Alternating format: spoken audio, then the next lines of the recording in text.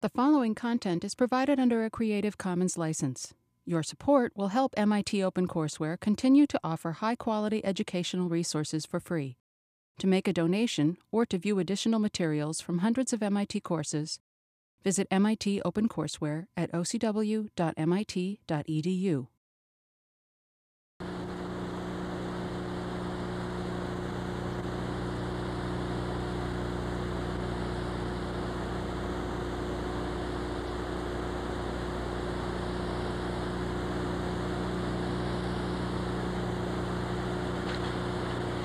Hi, I'm Herb Gross, and welcome to Calculus Revisited. I guess the most difficult lecture to give in any course is probably the first one, and you're sort of tempted to look at your audience and say, you're probably wondering why I called you all here. And in this sense, I have elected to entitle our first lecture simply Preface, to give a double overview, an overview both of the hardware and the software that will make up this course. To begin with, we will have a series of lectures, of which this is the first. In our lectures, our main aim will be to give an overview of the material being covered, an insight as to why various computations are done, and insights as to how applications of these concepts will be made. The heart of our course will consist of a regular textbook. You see, we have our lectures, we have a textbook. The textbook is designed to supply you with deeper insights than what we can give in a lecture.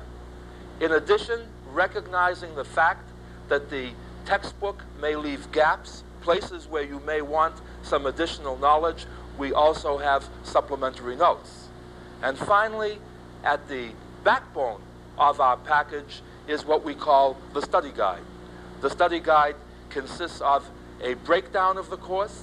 It tells us what the various lectures will be, the units. There are pre-tests to help you decide how well prepared you are for the topic that's coming up. There is a final examination at the end of each block of material. And perhaps most importantly, especially from an engineer's point of view, in each unit that we study, the study guide will consist of exercises primarily called learning exercises. Exercises which hopefully will turn you on towards wanting to be able to apply the material and at the same time serve as a springboard by which we can highlight why the theory and many of our lecture points are really as important as they are. So much for the hardware of our course. And now let's turn our attention to the software. Just what is calculus? In a manner of speaking, calculus can be viewed as being high school mathematics with one additional concept called the limit concept thrown in. If you recall back to your high school days, remember that we were always dealing with things like average rate of speed. Notice I say average or constant rate of speed. The old recipe that distance equals rate times time presupposes that the rate is constant.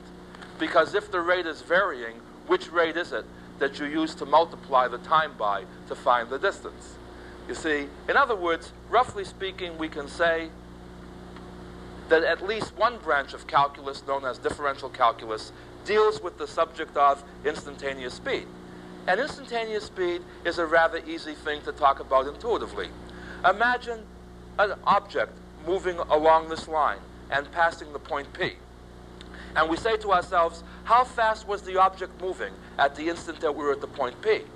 Now you see, this is some sort of a problem, because at the instant that you're at P, you're not, in a sense, moving at all, because you're at P. Of course, what we do to reduce this new problem to an old one is we say, well, suppose we had a couple of observers. Let's call them O1 and O2. Let them be stationed one on each side of P.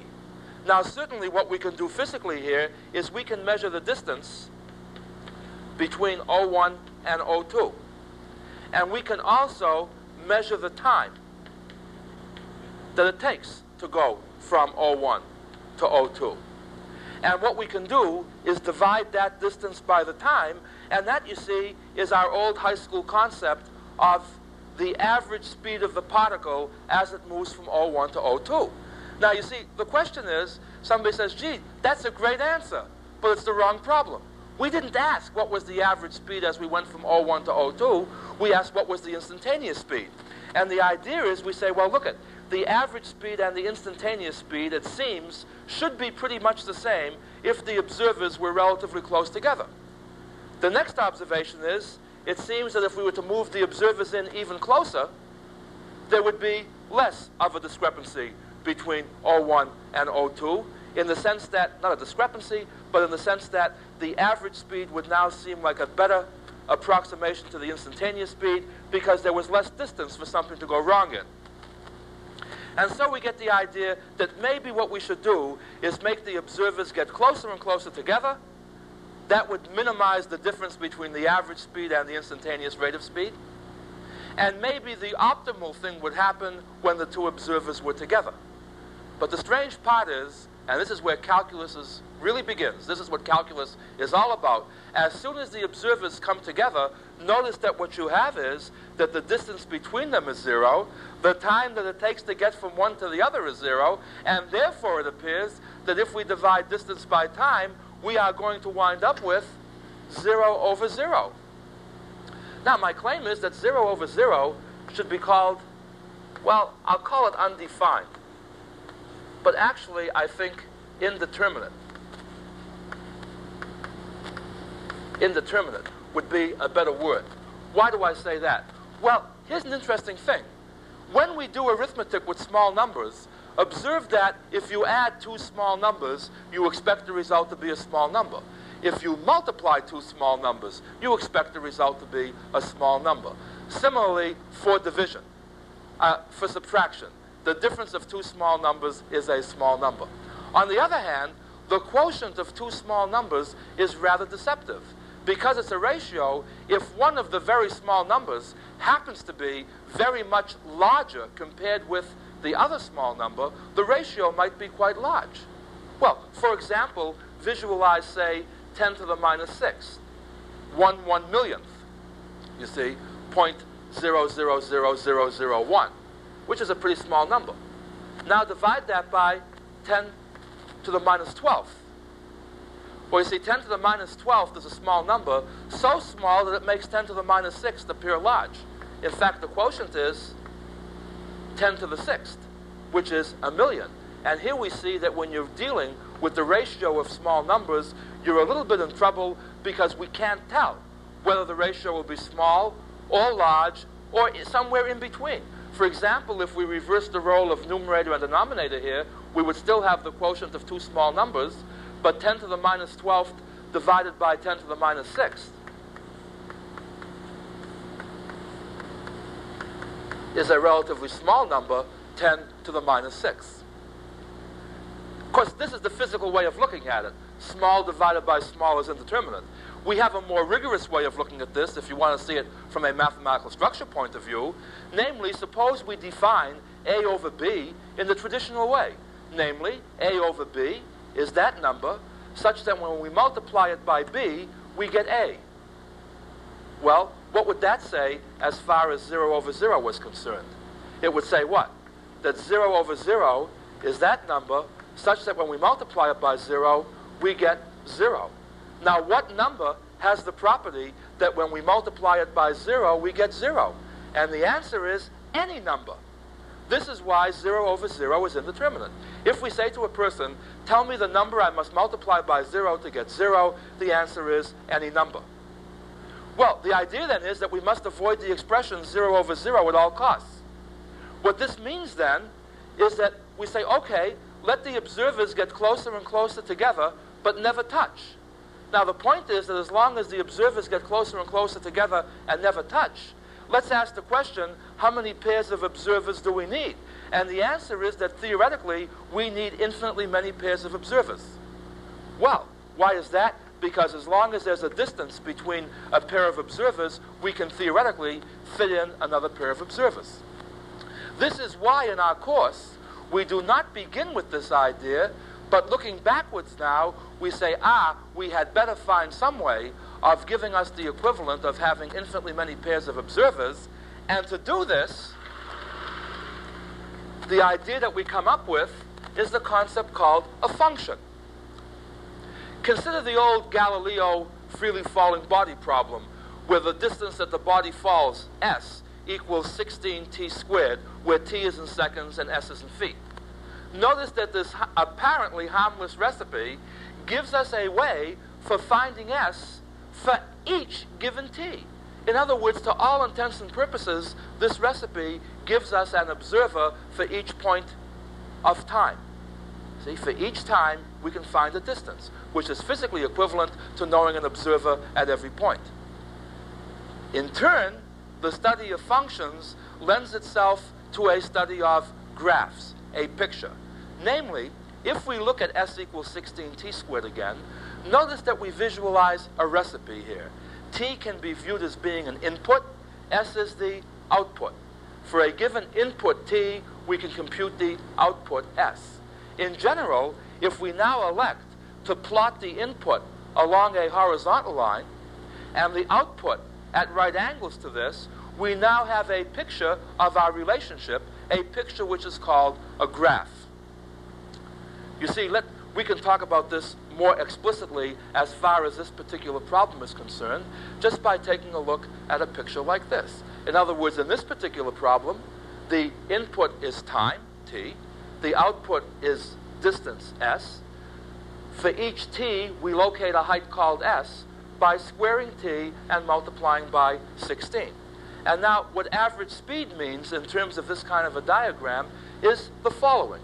To find the average speed, all we have to do is, on a given time interval, find the distance traveled, which I call delta s, the change in distance, and divide that by the change in time.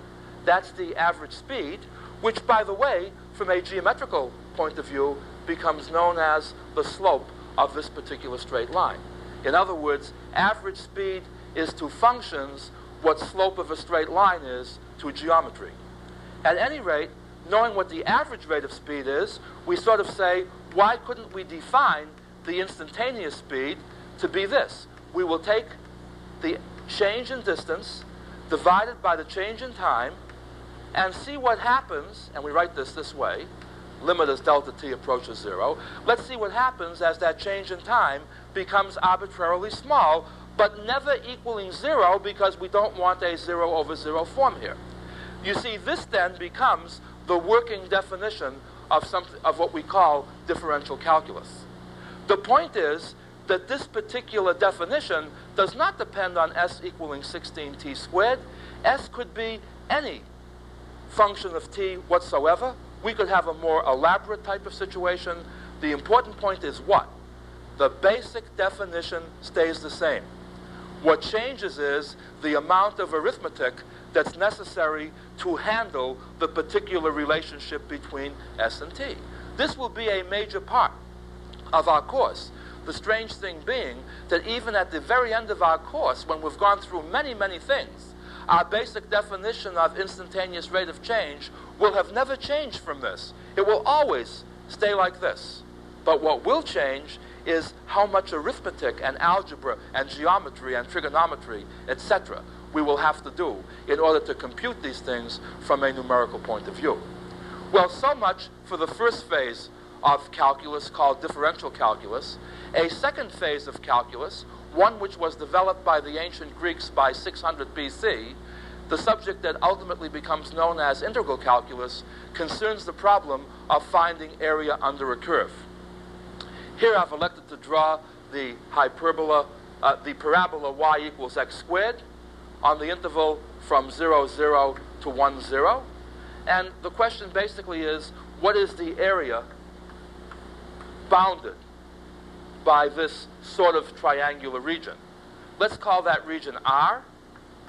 And what we would like to find is the area of the region R. And the ancient Greeks had a rather interesting title for this type of approach for finding the area. It is both figurative and literal, I guess. It's called the method of exhaustion. What they did was they would divide the interval, say, into n equal parts. And picking the lowest point in each interval, they would inscribe a rectangle. They would, knowing that the area of the rectangle was the base times the height, they would add up the area of each of these rectangles and know that whatever that area was, that would have to be too small to be the right answer because that region was contained in R, and that would be labeled A sub n lower bar, say, to indicate that this was a sum of rectangles which was too small to be the right answer. Similarly, they would then find the highest point in each rectangle, get an over approximation by adding up the sum of those areas, which they would call A sub n upper bar, and now know that the area of the region that they were looking for was squeezed in between these two. Then what they would do is make more and more divisions, and hopefully, and I think you can see this sort of intuitively happening here, each of the lower approximations gets bigger and fills out the space from inside. Each of the upper approximations gets smaller and chops off the space from outside here. And hopefully, if both of these bounds sort of converge to the same value L, we get the idea that the area of the region R must be L. This is not anything new. In other words, this is a technique that is some 2,500 years old, used by the ancient Greeks. Of course, what happens with engineering students in general is that one frequently says, but I'm not interested in studying area. I am not a geometer. I am a physicist. I am an engineer. What good is the area under a curve? And the interesting point here becomes that if we label the coordinate axes rather than x and y, give them physical labels, it turns out that area under a curve has a physical interpretation. Consider the same problem, only now instead of talking about y equals x squared, let's talk about v, the velocity, equaling the square of the time, and say that the time goes from 0 to 1. In other words, if we plot v versus t, we get a picture like this. And the question that comes up is, what do we mean by the area under the curve here? And again, without belaboring this point, not because it's not important, but because this is just an overview and we will come back to all of these topics later in our course.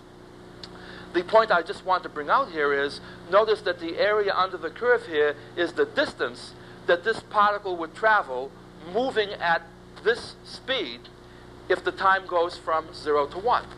And notice what we're saying here. Again, suppose we divide this interval into n equal parts and inscribe rectangles. Notice that each of these rectangles represents a distance. Namely, if a particle moved at this speed,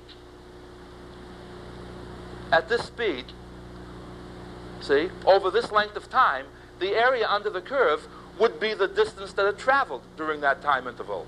In other words, what we're saying is that if the particle moved at this speed from this time to this time, then moved at this speed from this time to this time, the sum of these two areas would give the distance that the particle traveled, which obviously is less than the distance that the particle truly traveled, because notice that the particle was moving at a speed which at every instant from here to here was greater than this, and at every instant from here to here was greater than this. In other words, in the same way as before, that the area of the region R was whittled in between A sub n upper bar and A sub n lower bar, notice that the distance traveled by the particle can now be limited or bounded in the same way. And in the same way that we found area as a limit, we can now find distance as a limit. And these two things, namely what? Instantaneous speed and area under a curve, are the two essential branches of calculus. Differential calculus being concerned with instantaneous rate of speed, integral calculus with area under a curve. And the beauty of calculus, surprisingly enough, in a way, is only secondary as far as these two topics are concerned. The true beauty lies in the fact that these apparently two different branches of calculus, one of which was invented by the ancient Greek as early as 600 BC, the other of which, differential calculus, was not known to man until the time of Isaac Newton in 6 AD, are related by a rather remarkable thing. That remarkable thing, which we will emphasize at great length during our course, is that areas and rates of change are related by area under a curve. Now, I don't know how to draw this so that you can see this thing as vividly as possible, but the idea is this. Think of area being swept out as we take a line and move it, tracing out the curve this way, towards the right. Notice that if we have a certain amount of area, if we now move a little bit further to the right, notice that the new area somehow depends on what the height of this curve is going to be. That somehow or other, it seems that the area under the curve must be related to how fast the height of this line is changing. Or to look at it inversely, how fast the area is changing should somehow be related to the height of this line. And just what that relationship is will be explored also in great detail in the course, and we will show the beautiful marriage between this differential and integral calculus through this relationship here, which becomes known as the fundamental theorem of integral calculus. At any rate, then, what this should show us is that calculus hinges, whether it's differential calculus or integral calculus, that calculus hinges on something called the limit concept. Again, by way of a very quick review, one of the limit concepts, and I think it's easy to see geometrically rather than analytically, imagine that we have a curve and we want to find the tangent to the curve at the point P. What we can do is take a point Q and draw the straight line that joins P to Q. We can then find the slope of the line PQ. The trouble is that PQ does not look very much like the tangent line, so we say, okay, let Q move down so it comes closer to P. We can then find the slopes of PQ1. We can find the slope of PQ2. But in each case, we still do not have the slope of the line tangent to the curve at P. But we get the idea that as Q gets closer and closer to P, the slope, or the secant line that joins P to Q, becomes a better and better approximation to the line that would be tangent to the curve at P. In fact, it's rather interesting that in the 16th century, the definition that was given of a tangent line was that a tangent line is a line which passes through two consecutive points on a curve. Now, obviously, a curve does not have two consecutive points. What they really meant was what? That as Q gets closer and closer to P, the secant line becomes a better and better approximation for the tangent line, and that, in a way, if the 2 points were allowed to coincide, that should give us the perfect answer. The trouble is, just like you can't divide 0 by 0, if P and Q coincide, how many points do you have? Just 1 point. And it takes 2 points to determine a straight line.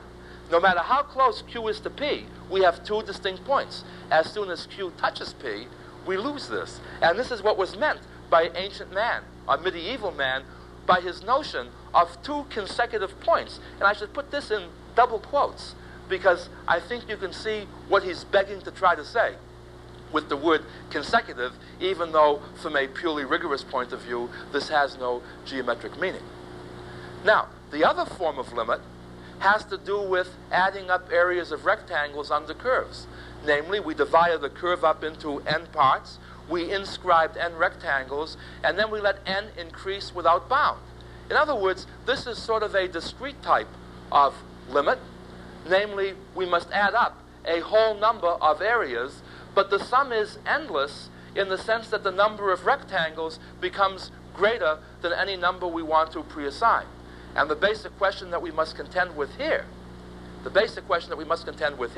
is how big is an infinite sum? You see, when we say infinite sum, that just tells you how many terms you're combining. It doesn't tell you how big each term, how big the sum will be. For example, look at the following sum. I will start with 1, then I'll add a half on twice, then I'll add a third on 3 times, and without belaboring this point, let me then say I'll add on a fourth 4 times, a fifth 5 times, a sixth 6 times, etc. Notice as I do this that each time the terms get smaller, yet the sum increases without any bound. Namely, notice that this adds up to 1, this adds up to 1, the next 4 terms will add up to 1, and as I go out further and further, notice that this sum can become as great as I want just by me adding on enough ones. On the other hand, let's look at this one. 1 plus a half plus a quarter plus an eighth plus a 16th plus a 32nd. In other words, I start with 1 and each time add on half the previous number. See, 1 plus a half plus a quarter plus an eighth. You may remember this as being the geometric series whose ratio is 1/2. The interesting thing is that now this sum gets as close to 2 as you want without ever getting there. And rather than prove this right now, let's just look at a geometric interpretation here. Take a line which is 2 inches long. Suppose you first go halfway. You're now here. Now go half the remaining distance. That's what? 1 plus a half. That puts you over here. Now go half the remaining distance. That means add on a quarter. Now go half the remaining distance. That means add on an eighth. Now go half the remaining distance. Add up on a 16th, you see. And ultimately, what happens? Well, no matter where you stop, you've become closer and closer to 2 without ever getting there. And as you go further and further, you can get as close to 2 as you want. In other words, here are infinitely many terms whose infinite sum is 2. Here are infinitely many terms whose infinite sum is infinity, we should say, because it increases without bound. And this was the problem that hung up the ancient Greek. How could you do infinitely many things in a finite amount of time? In fact, at the same time that the Greek was developing integral calculus, the famous Greek philosopher Zeno was working on things called Zeno's paradoxes. And Zeno's paradoxes are 3 in number, of which I only want to quote one here, but it's a paradox which shows how Zeno could not visualize quite what was happening. You see, it's called the tortoise and the hare problem. Suppose that you give the tortoise a 1-yard head start on the hare. And suppose, for the sake of argument, just to mimic the problem that we were doing before, suppose it's a slow hare and a fast tortoise, so that the hare only runs twice as fast as the tortoise. You see, Zeno's paradox says that the hare can never catch the tortoise. Why? Because to catch the tortoise, the hare must first go the 1-yard head start that the tortoise had. Well, by the time the hare gets here, the tortoise has gone a ½ yard, because the tortoise travels half as fast. Now the hare must make up the ½ yard. But while the hare makes up the ½ yard, the tortoise goes a ¼ yard. When the hare makes up the ¼ yard, the tortoise goes an eighth yard. And so Zeno argues the hare gets closer and closer to the tortoise, but can't catch him. And this, of course, is a rather strange thing, because Zeno knew that the tortoise would catch the hare. That's why it's called a paradox. A paradox means something which appears to be true, yet is obviously false. Now notice that we can resolve Zeno's paradox into the example we were just talking about. For the sake of argument, notice what's happening here with the time. For the sake of argument, let's suppose that the tortoise travels at 1 yard per second. Then what you're saying is, the hare travels at 1 yard per second. What you're saying is, it takes the hare 1 second to go this distance. Then it takes him a ½ second to go this distance. Then a ¼ second to go this distance. And what you're saying is that as he's gaining on the tortoise, these are the time intervals which are transpiring. And this sum turns out to be 2. Now, of course, those of us who had 8th grade algebra know an easier way of solving this problem. We say, let's solve this problem algebraically. Namely, we say, give the tortoise a 1 yard head start. Now, call x the distance or the point at which the hare catches the tortoise. Now, the hare is traveling 1 yard per second. The tortoise is traveling a ½ yard per second. Okay? So, if we take the distance traveled, and divide it by the rate, that should take the time. That should be the time. And since they both are at this point at the same time, we get what? X over 1 equals x minus 1 divided by a ½. And assuming as a prerequisite that we have had algebra, it follows almost trivially that x equals 2. In other words, what this says is, in reality, that the hare will not overtake the tortoise until he catches him, which is obvious. But what's not so obvious is what? That these infinitely many terms can add up to a finite sum. Well, at any rate, this completes the overview of what our course will be like, and to help you focus your attention on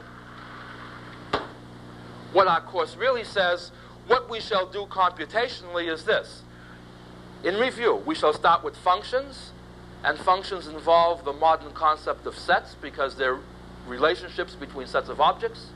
We will talk about limits, derivatives, rate of change, integrals, area under curves. This will be our fundamental building block.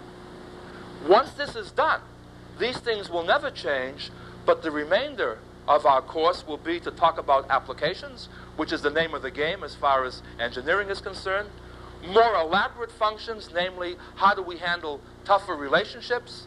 Related to the tougher relationships will come more sophisticated techniques. And finally, we will conclude our course with the topic that we were just talking about, infinite series. How do we get a hold of what happens when you add up infinitely many things, each of which gets small? At any rate, that concludes our lecture for today. We will have a digression in the sense that the next few lessons will consist of sets, things that you can read about at your leisure in our supplementary notes.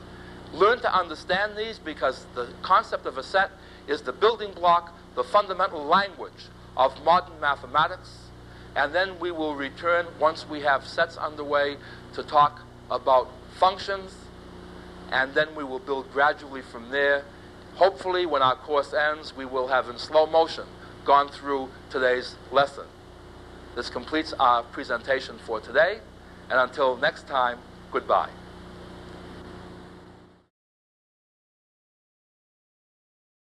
Funding for the publication of this video was provided by the Gabriella and Paul Rosenbaum Foundation. Help OCW continue to provide free and open access to MIT courses by making a donation at ocw.mit.edu/donate.